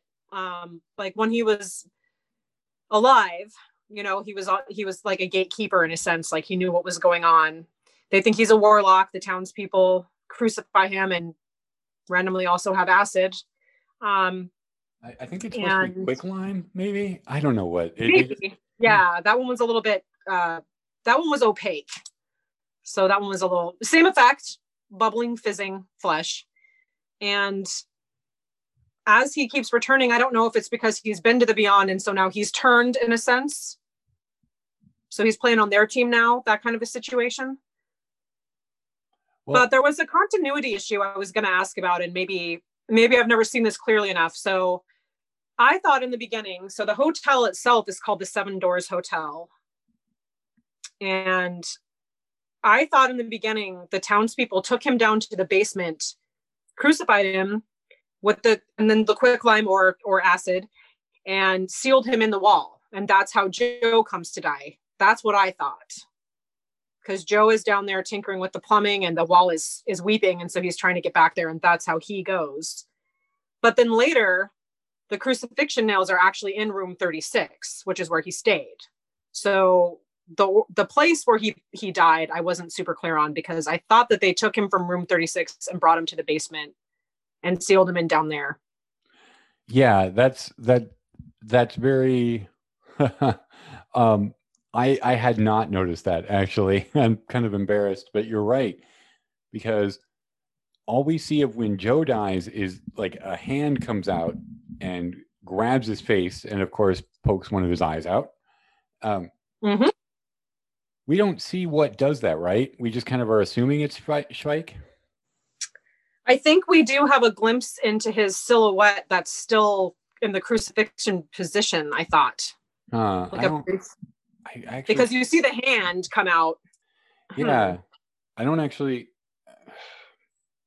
That's an interesting one, because I wasn't sure if I jumbled it around in my head, because this movie does jump around a lot from like different location to different location with seemingly connections that wouldn't be there. Yeah. So when Joe comes back and he's in room 36 in the bathtub and kills Martha, which again isn't like a flesh hungry zombie. It's like he just murders her and puts, another eye injury. Here's this nail. It's one of the crucifixion nails, but that's room 36. And I thought the rest of it took place in the basement. Yeah, I don't know, because I always just assumed that he had been crucified in room 36 because that's where the nails are. But you're right. Like, what's he doing down in the basement then? Maybe because they sealed him in. I mean, they bricked him up. Yeah. So I don't know. I guess now is a good But maybe enough room 36 is a link to the basement, which is the portal to hell. I mean, the hospital is a link to the basement, which is a portal to hell. So why couldn't room 36 be as well? Yeah, true. I should say now is a good enough time to bring up, I guess, Larry Ray, who was a production manager and assistant on this film, said in an interview that there was never a completed script on set while they were filming, that Fulci only carried around a 3-page story treatment and would just make up stuff on the fly as he was filming. Oh, well, that makes sense then. Yeah. So this movie probably doesn't like it's not going to go hold up under very, very heavy scrutiny. And of course, he has said that he kind of wanted it to be, dreamlike and disassociated, and that he was just like he had the idea. He liked the idea of a hotel where every room was haunted in kind of a different way. Like he just had this idea. So it is all just kind of like whatever he thought was cool. I think there was even a story in one of the interviews I read about how he just like came up with the idea to have all the spiders attack like on the fly, which is maybe why they're not the most realistic. Maybe they couldn't find like a bunch of trained spiders on the day of. Vicious attack spiders. Yeah. I love how loud they are though. Like just the sound of their little feet. Like yeah, and they're squeaking. Like they're like screaming. Yeah, it's great. It's so weird. I should also mention the original ending of this movie that they never filmed. This was like his original idea for the ending, was that David Warbeck and Katrina McCall, Liza and Dr. John, were going to be now dead at an amusement park, enjoying the quote, great amusement park of life. What? Yeah. They couldn't do it because apparently they just couldn't like get scheduling, or they couldn't empty the park or whatever they wanted to do. It wouldn't have worked out. And so they kind of like this part, I'm not entirely sure how much I believe this, because I think the writer of the film said that they basically devised the finale of the film on the spot. So that scene where they're in the beyond, that can't be true. They couldn't. I actually really liked the ending. I thought it was really well done. It's great. It's a great ending, but the scenes where they're in the beyond looks like the painting that Schweik was working on when he died, and that has been in the hotel this whole time. So that scene, they all say that was the last scene they shot, was the finale of the movie. They couldn't have just come up with it on the spot, or I guess they could have, because it ties in so perfectly with that painting that's been a running image throughout the movie, that I just felt like that had to be something they intentionally layered. But I mean, what do I know? Maybe it was just a happy accident. Works for me. Either way, I thought it was really good. And then what does it say at the end? And you will face the sea of darkness and all therein that may be explored. Yeah. And they both look up, and Dr. John, whatever his last name is, and Liza open their eyes, and they're obviously white because they're now in the beyond, and there's no going back. It's like they turn around, same scene. They turn forward, same scene. And David Warbeck, Dr. John, has such an amazing face. Like the look of anguish on his face with those contact lenses, and he's kind of in slow motion as he's running towards the camera. It is fantastic. I love the look of it, the way they brought that kind of painting to life. And like the little like low mist and how dusty it is, and the vague human outline, like bodies, it like lined up. It looks really cool. It's just like a fleshscape. It's just this landscape. Yeah. That you see. It really sets the feeling, and like the music really, really makes that end too. And the music is so much part of this movie, but it's really, really strong in the end. No, it's great. It's great. And so I think maybe we should mention just a little bit the Gates of Hell trilogy, the previous one being City of the Living Dead, and the next one being House by the Cemetery.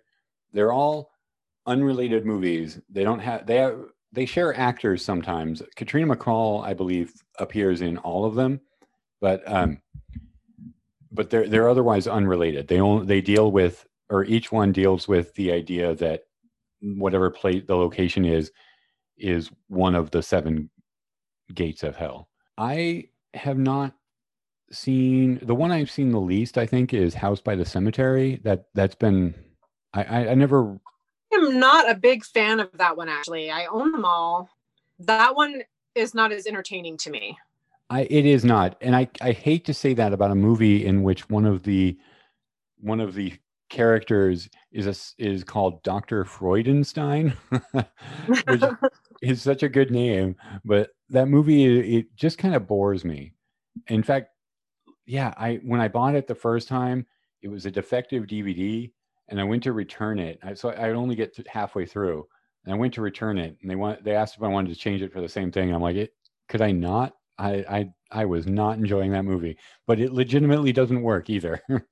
So it wasn't until a couple of years later I watched it fully the whole way through, and then I think I've watched it maybe once or twice since then, because I keep thinking that maybe it'll click with me, because sometimes I'll just go through and I'll watch the trilogy, but not a big fan of House by the Cemetery, but City of the Living Dead I really enjoy.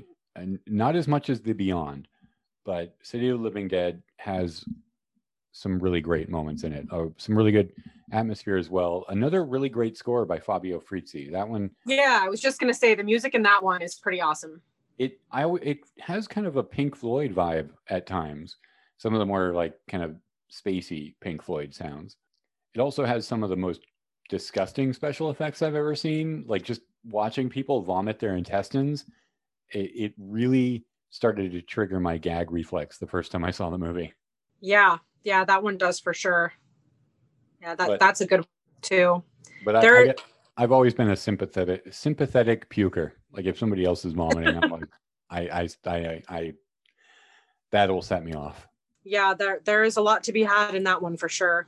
How about Fulci in general? I mean, we talked a little bit about Michele Soavi, but how about Fulci? You said you were kind of getting into his movies. Any others that you liked? Any others that stick out in his filmography? He's got I'll mention again Zombie 2. So that one is just really, really well done. That one stands out to me as probably one of my favorite Lucio Fulci films. You've got, again, like a great soundtrack. You have some pretty absurd things that happen. Everything, again, is like surreal, over dramatized. I don't know. I just really, really like that one. And it's kind of, you have like this shark versus zombie scene. And in this movie, this is actually an epidemic, again. So it's going to spread in this one. And in not all of his movies does that actually happen, where, people are bitten and the dead rise and they come back and they're hungry for flesh. Like not all of his movies center around that. This one does pull from that. I really recommend Zombie 2. And so Romero's Dawn of the Dead, he re-edited it and it was rescored by Goblin as Zombie. And so Zombie 2, I think, was filmed around the same time. I want to say there was conflict there because people were saying, oh, it's a sequel, it's this. And so Zombie 2 being worked in as part of Romero's whole Night of the Living Dead, Dawn of the Dead, part of Romero's series. And there was some conflict surrounding that. Yeah. As far as I know. Yeah. Because, sorry, go ahead. It's part of what they call the zombie trilogy. So I don't know. I just really, really like that movie. It has an interesting history.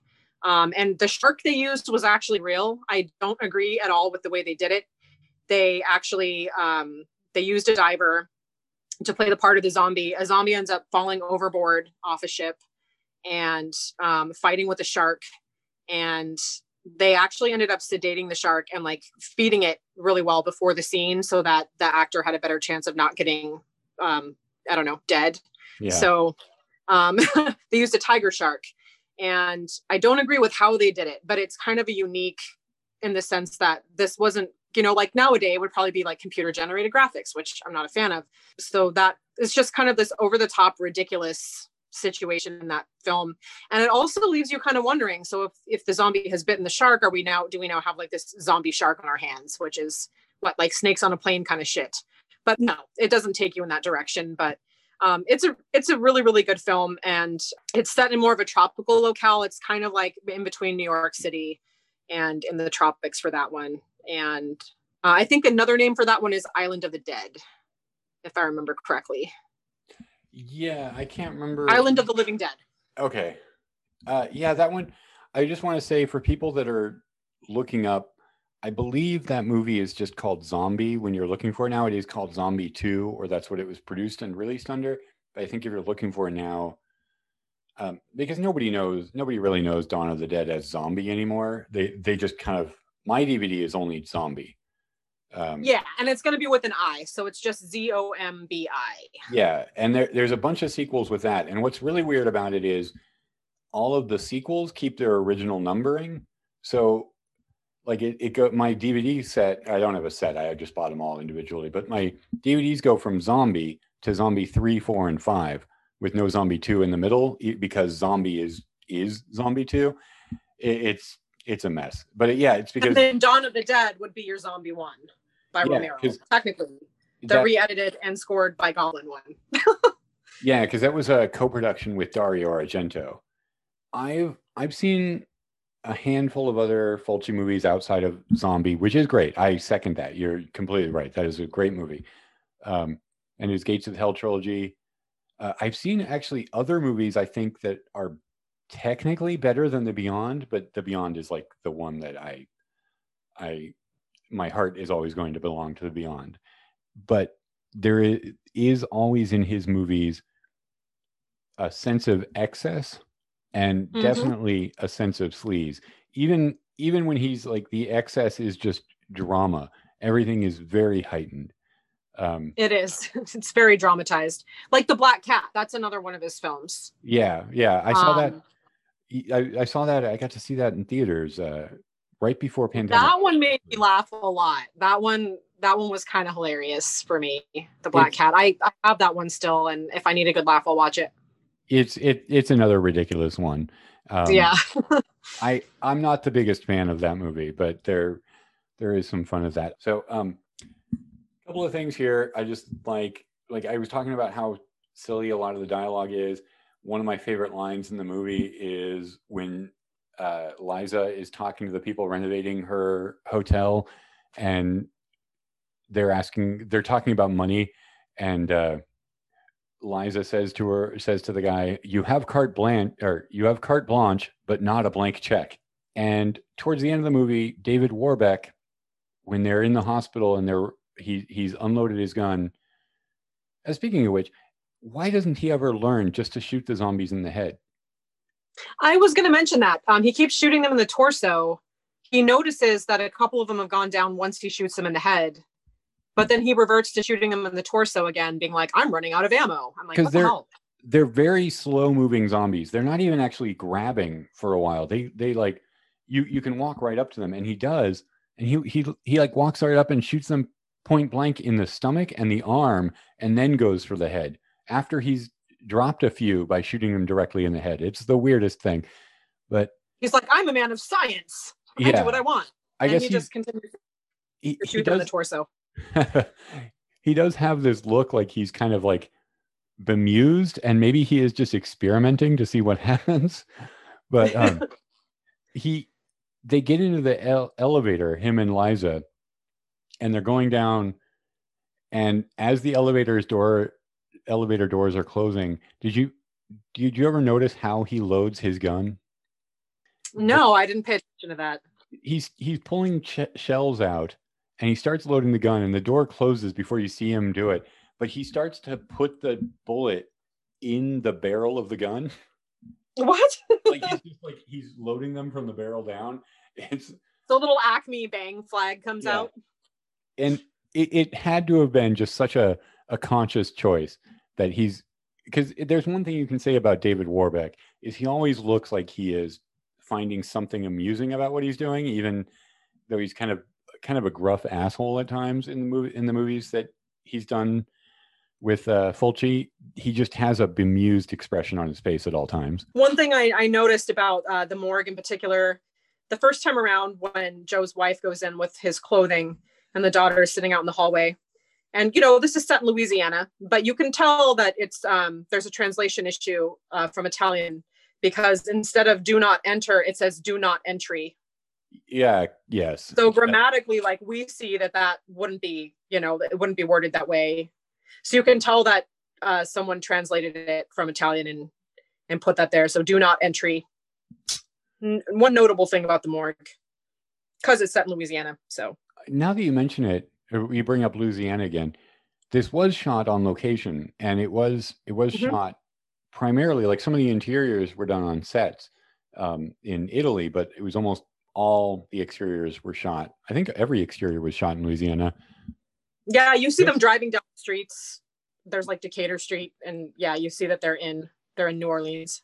This is maybe the only New Orleans set movie that I have ever seen that does not use Mardi Gras, or like it doesn't feature all of the Louisiana, like, or it doesn't just feature all the hallmarks that from movies.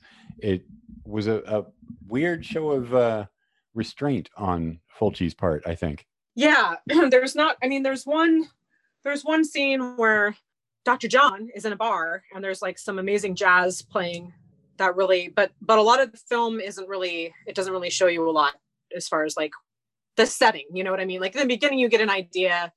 The townspeople are cruising up in their boat in like the swamp area and coming up on the hotel. It kind of gives you that setting, but they don't really do a whole lot with the location other than just a couple things.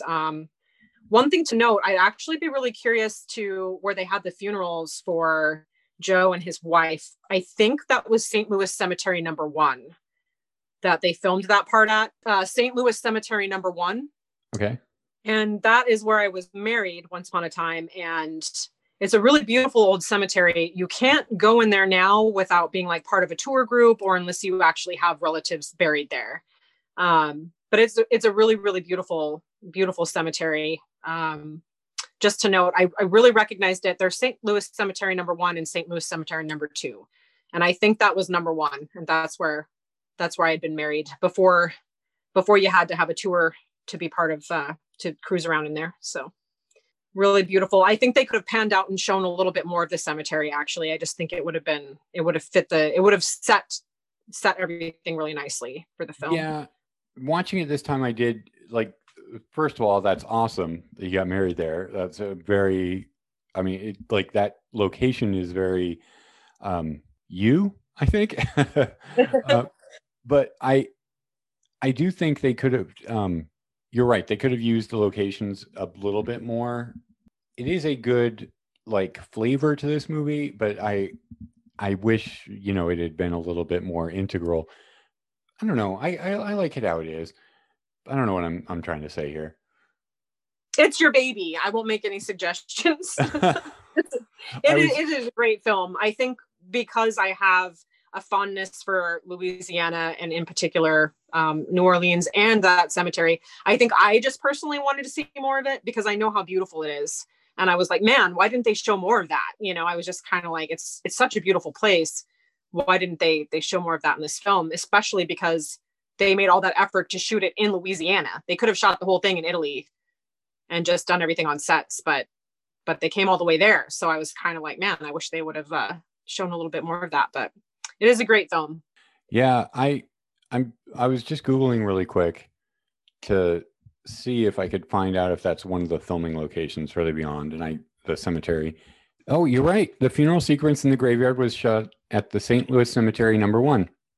Oh, awesome. Okay, cool. Good to know. Where'd you find that? It's in the filming section on Wikipedia. Oh, okay. Well, Wikipedia. So all right. If we believe Wikipedia, if we trust Wikipedia, I'm checking where the citation comes from. It looks like it comes from an interview with the production assistant I was talking about, that Larry Ray. Oh yeah, here we go. There's a Internet Archive Wayback Machine interview with this guy from 2012. Awesome. So I'll Good to post know. that. I thought I recognized it, but both cemeteries are very old and they're both very beautiful. So I was like, I guess it could be either one, but that particular spot that they showed I think I actually have wedding photos right there. Nice. So, yeah. So do you have anything else you want to say about The Beyond? Any other thoughts or notes written down? No, I think we pretty much covered everything. There was the continuity issue I was going to ask about, but I think you talked a little bit about Schweig's painting, and maybe because that was in room 36, so maybe that tied it back into the basement in that sense, because I was about the crucifixion and everything, like why the nails were left in that room when his death happened in the basement. So the painting. Yeah, and I really like that painting, but I just really like how it looks when they actually realize it at the end in the finale. But about that finale, I should say I can't find his actual quote, but I read an interview and he said he thought the ending was kind of a happy ending because as a Catholic, he felt that the characters in the movie had moved beyond the suffering and the pain of life, and they were in an area where they couldn't see or feel anything, and there was no sensation at all.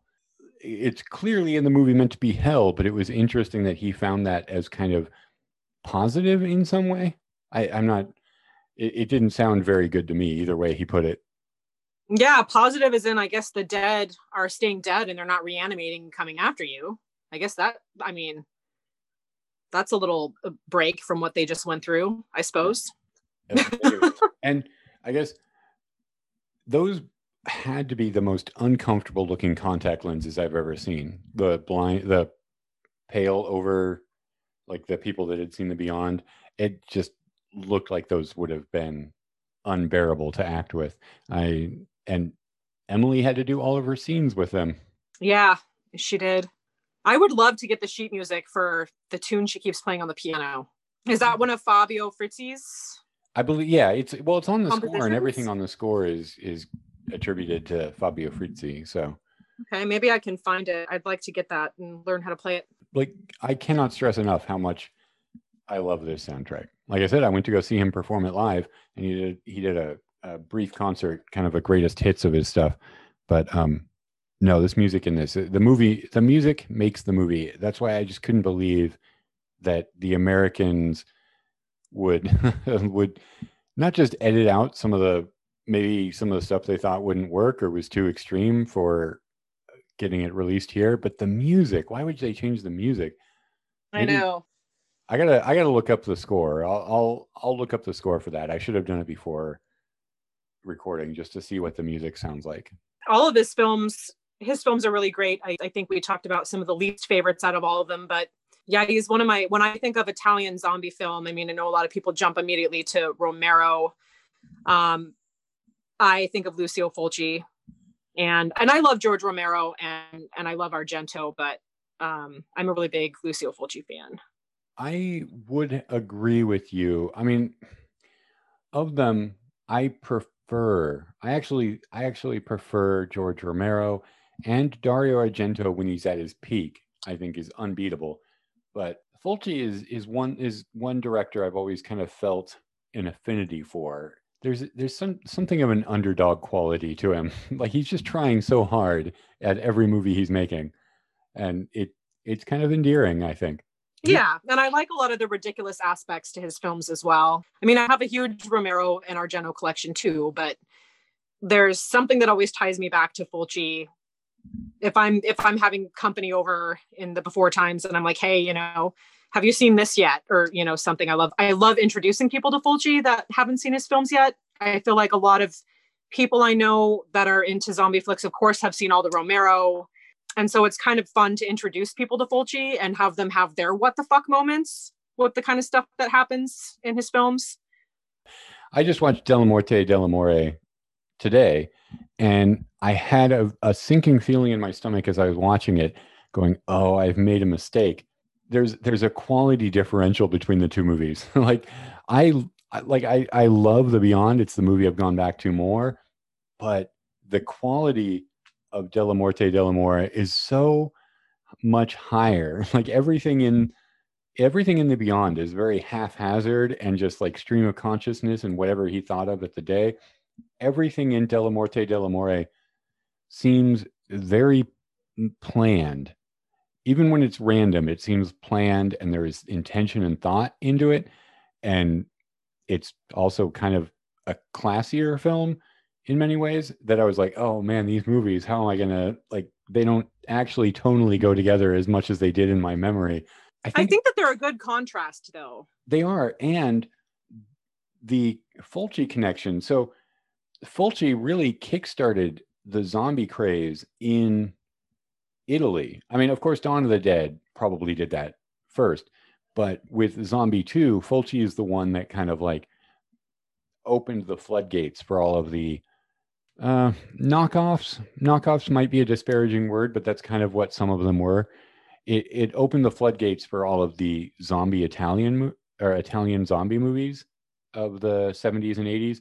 And then that provides kind of a good bookend with Del Morte dell'Amore, which is kind of like the last gasp of that style of movie, even though this isn't really that style of movie, but I'm just saying that that really that period in Italian horror, which was just like so vibrant and so plentiful that it's since then, like, it hasn't been the same. So yeah, they do offer a good contrast and kind of a good bookend to a very very busy period in Italian horror. Yeah, I think it was a great combination. Well, good. I'm glad. I hope. I thought so too, but I have to say, when I was watching it, I was like, "Oh, this movie is too good. I shouldn't have." I'm bringing everything way down with The Beyond. No, not at all. I think that it's totally perfect because they both play off each other. Well, more like Cemetery Man plays off of The Beyond in a sense. It came first. There's so much inspiration that went into Cemetery Man. So yeah, I think that they complemented each other very well.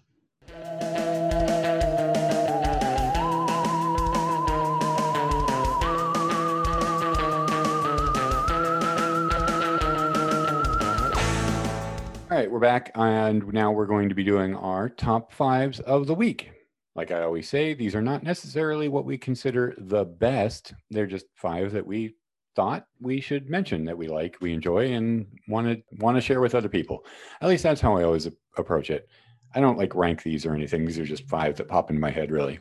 So anyway, I'm going to go first, and I'm going to go first with, to keep things trashy, I'm going to go with Hell of the Living Dead, which is another Italian zombie movie that, even in its own liner notes, it is referred to as the worst zombie movie of all time. It is a trashy, I think it's Bruno Mattei did it, but I had so much fun watching it. It's a great, like, group watch if you're looking for like another what the fuck zombie movie, but it also has kind of an undercurrent of third world exploitation by developed nations that's running through the entire movie. It's not always the most tasteful, but its heart is in the right place, even if it like strays quite a bit.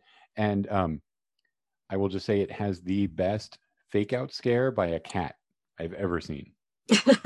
So Hell of the Living Dead from, I think, 1981, maybe.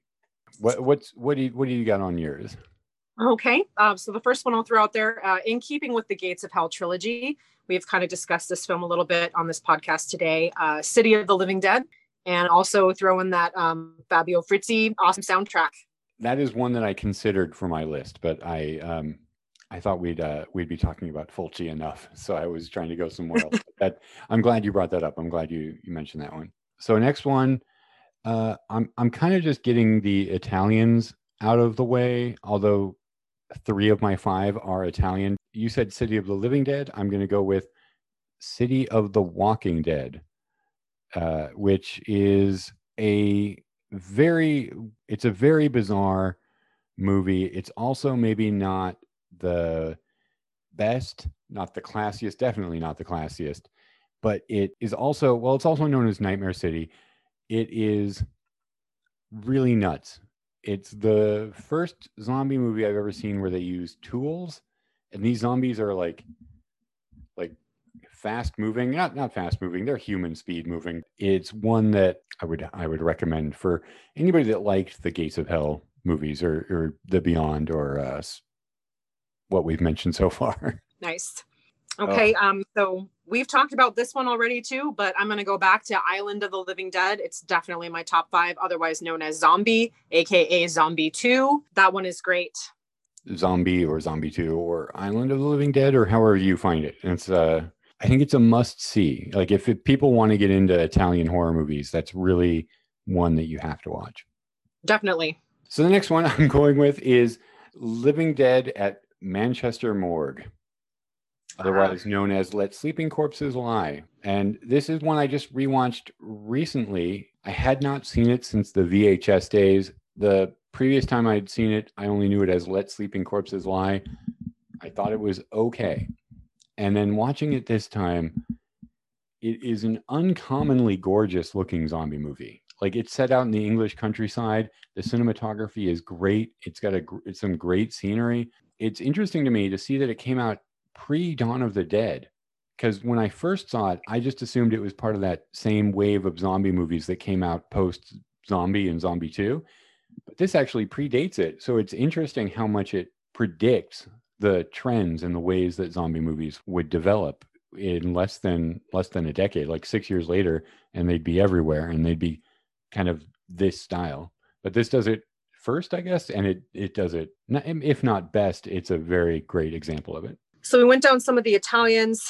So I was conflicted about adding Romero's Dawn of the Dead, which the re-edited and scored by Goblin one, which would have led us into the zombie trilogy. But I think I'm going to jump out of the strictly Italian films and say, for a very lighthearted, cute one, Fido.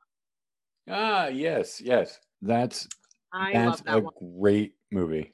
It's like, to me, Pleasantville meets Night of the Living Dead. Okay, so I'm going to go with my next one. I'm going to go with a Chinese film, Biozombie. It's super kinetic. It's a zombie comedy in a mall. So you think Dawn of the Dead, of course, but it's these kind of slacker layabouts and their girlfriends are trapped in this mall, and there's a government reanimating agent that's bringing the dead back to life. And it throws in a lot of tropes from like video games, like first-person video games. I don't know. It's just so very energetic and a lot of fun, and just it's silly, but very funny as well.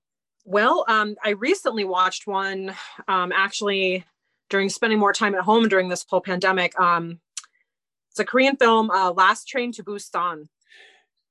Yes, God, why didn't I think of that?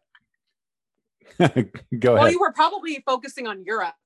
Yeah. For the most part. But I thought that one was really good. I wasn't sure what to expect, but I'd heard good things about it. So I gave it a try, and it was a really good film. No, it's great. It's very propulsive. I mean, I love movies set on trains. They're always, propulsive is a way to describe almost all of them. But that's a really good one.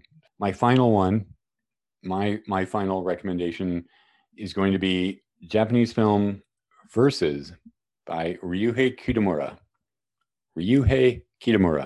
I kind of slurred that the last time. It is, how did I used to describe it?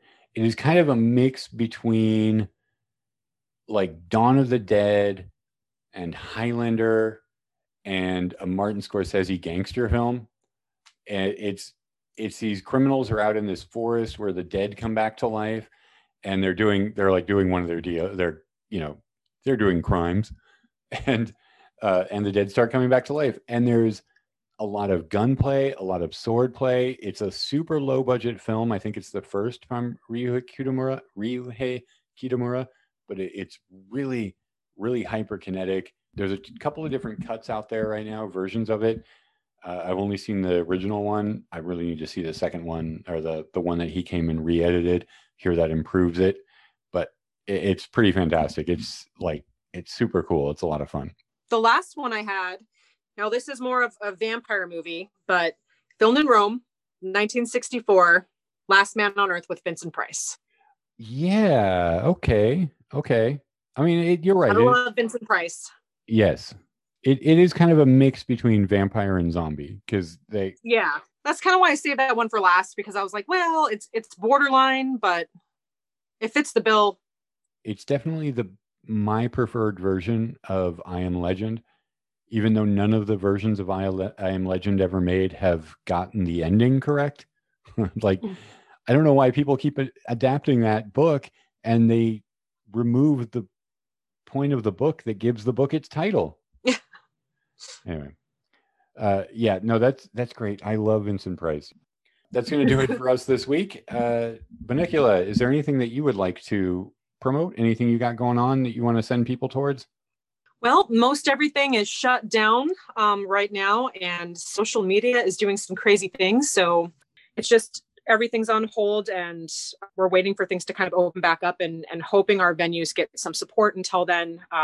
SaveOurStages.com has a lot of good resources. If you have a venue in your area that you were worried about that you would like, be it a movie theater or a venue that hosts a lot of live shows that you enjoy going to, there are things in place where you can write in and kind of nudge them to use some of that funding to keep them afloat during all of this until we can all gather again. That's really all I have right now. But this was a real treat to be on this show today and be present on the airwaves in, I guess, a little bit of a different way and talk about some of my other passions in life, which include movies. So this was great. And thank you for having me. And I hope to hear from you. If you liked any of the films we talked about or recommended today, at least now on Instagram, I'm at Bunnicula, BUNNICULA_Blanc, BLANC. And that's at Instagram. I would love to hear from you if you ended up watching any of these that you maybe hadn't seen before. You're very welcome, but also thank you for being on this. This was a lot of fun. It was good to catch up. And you are, of course, welcome back. Like whenever you want. I would love to. I already have ideas. I think this would be very fun to do again. So then we will be keeping in touch. So yeah, everybody should check that out. And yeah, I mean, if you're interested, check out Bunnicula on Instagram and all that. I'm not sure where the future of that is lying, but everybody support local artists or independent artists. Thank you. As for me, I want to thank everybody for listening. I hope you enjoyed the show. If you did, please rate, review, subscribe wherever you're getting podcasts. If you would like to follow along, I do have a Twitter and Instagram page for the podcast as well. That's at Two-Headed Pod at both places. There's also a Facebook page, and I'm sure you guys can find it. And that'll do it for us. So I will see you all, hopefully, next week.